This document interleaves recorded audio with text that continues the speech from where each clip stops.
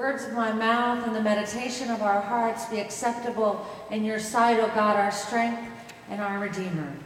Amen. Comfort, comfort ye my people, are words attributed to the prophet Isaiah, words that many people know as the hymn we sang and as a longing in our hearts for what we need in this time and in this day and in age and in our lives. Comfort, oh comfort my people, says your God. It's easy to understand the Hebrew scripture from the prophet Isaiah as a word of comfort, that things will be made right in the world, that there is a vision of justice and love and mercy and equality that God dreams and plans for us. But the other lessons you have to dig a little bit deeper to find the message of comfort. So in the prophet Isaiah, it is a people in exile given a word of hope. And in 2 Peter, the message is that God is waiting, taking so long to make things right because God wants us to get it right. God is waiting in order to give us a chance.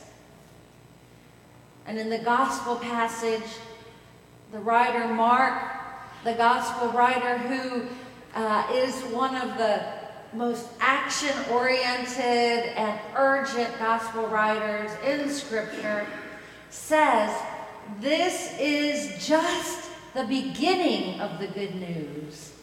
This story is just the beginning of the good news of what God in Christ can do for us. Just the beginning. And then he tells the story of John the Baptizer, the original come as you are parishioner to church, right? Camel hair and belt. And the word of hope is so profound by John the Baptizer, Jesus' older cousin, by just a few months.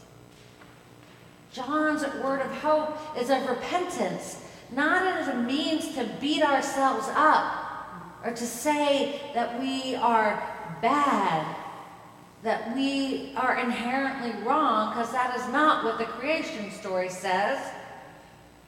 But John the Baptizer says that repentance will free us.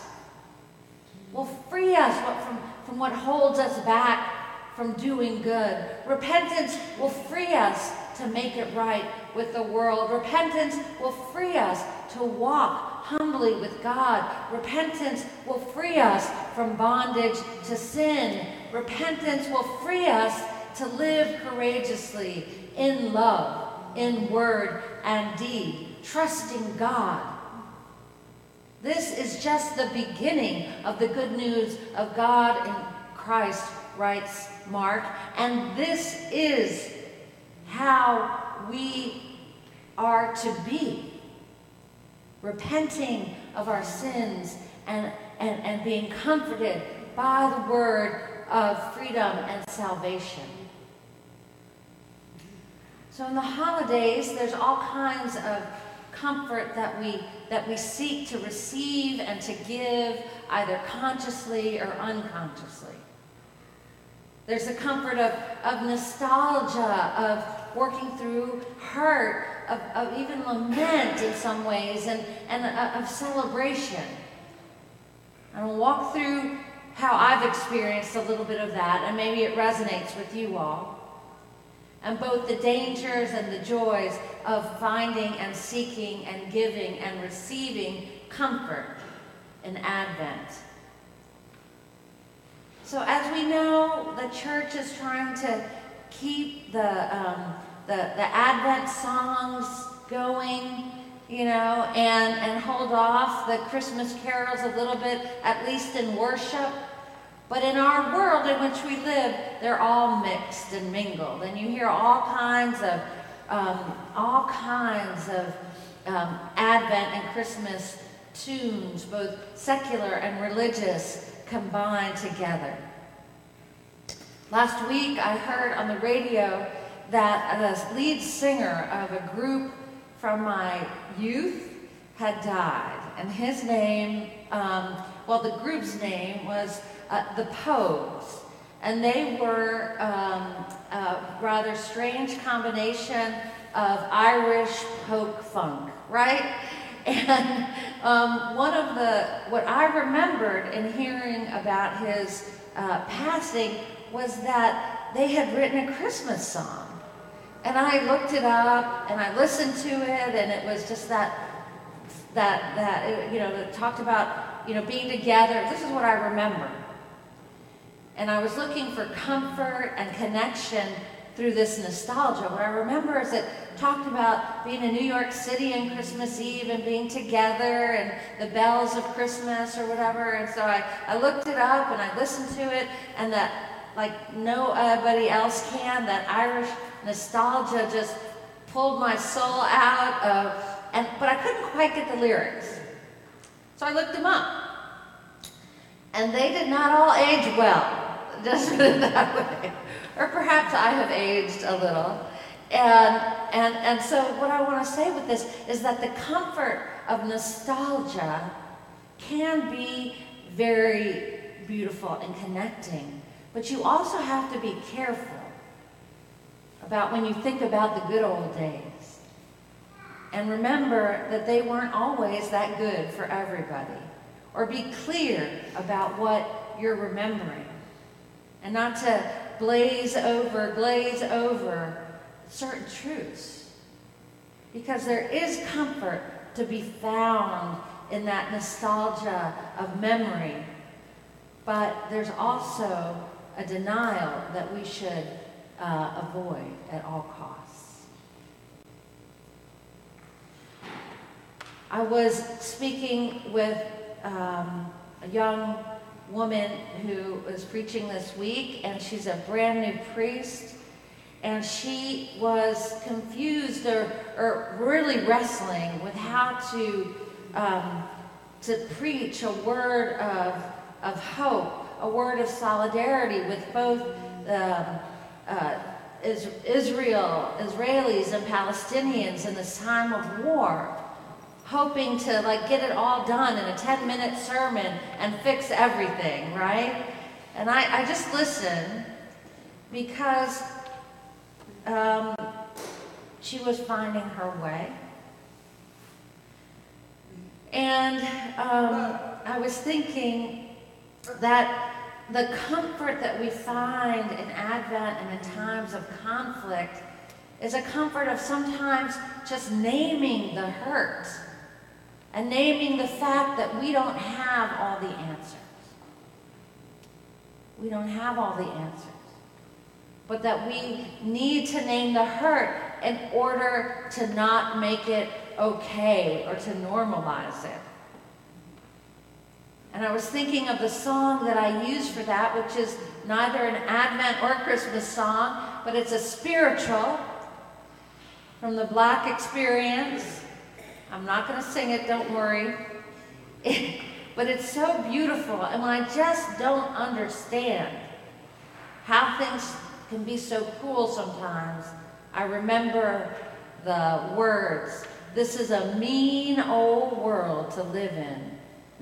This is a mean old world to live in until you die without a mother, without a father, without a sister, without a brother. This is a mean old world." And the song was sung not to become complacent with the sin of the world or the brokenness, but to feel it, to feel it and to name it. That sometimes we just don't have all the answers. That doesn't free us from having to work for stuff, but we shouldn't normalize that pain, but feel it. And if there's a group of people that have felt pain and could sing the spirituals into it, are the people who lived through slavery. And that song connects you to the deep hurt of the world, not to stay stuck in it, but to know that you can live through it.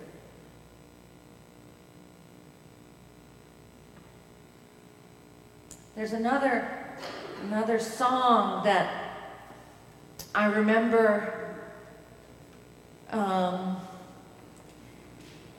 hearing about a couple weeks ago from a group that meets here between 9 and 9:30.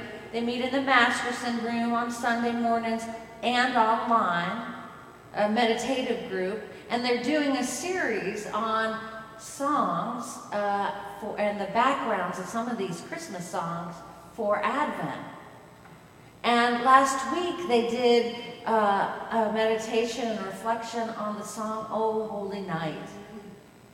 And the thing about "O Holy Night" is it has some very, very interesting dynamics around how it was created.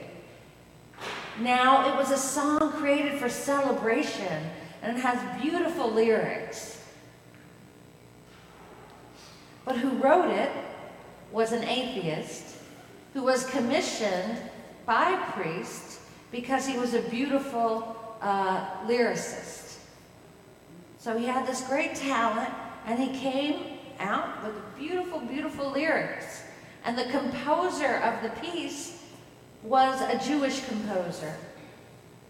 And so the church, after the celebration of this, I think it was for an organ at the church, or maybe they had just finished their capital campaign, I don't know. But they were celebrating something, I don't remember. And they sang it and people loved it, but once the church elders found out where it came from, they were like, no, we can't sing a song that was written by an atheist, composed by a Jew. And instead of seeing hope and connection and a voice of comfort for what people can do together, the beauty people from different backgrounds can create together, and how life can be celebrated together in diversity, they banned the song from church.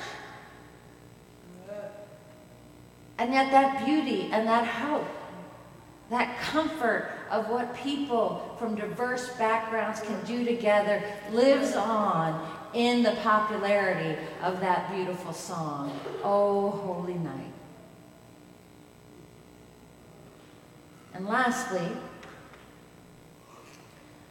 the Advent song, "Sleepers Awake." The background there, I was reminded, I learned about this several years ago. The person who wrote the lyrics to "Sleepers Awake" wrote them, was a Lutheran pastor. He wrote them in the 1500s when Christians were hurting each other, killing each other. Calvinists and Lutherans were fighting over how they believed and the power that they would each have within the institution and society. It was also the time of the Black Plague. You're like, where is she going with this? This is so sad. But it is comfort. This man to the plague had lost 170 parishioners that week. And he sat down and he wrote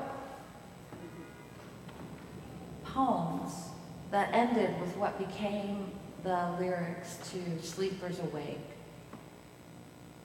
The comfort of staring hardship and conflict in the eye and singing a song of the triumph, of the good news, of the wedding feast in heaven.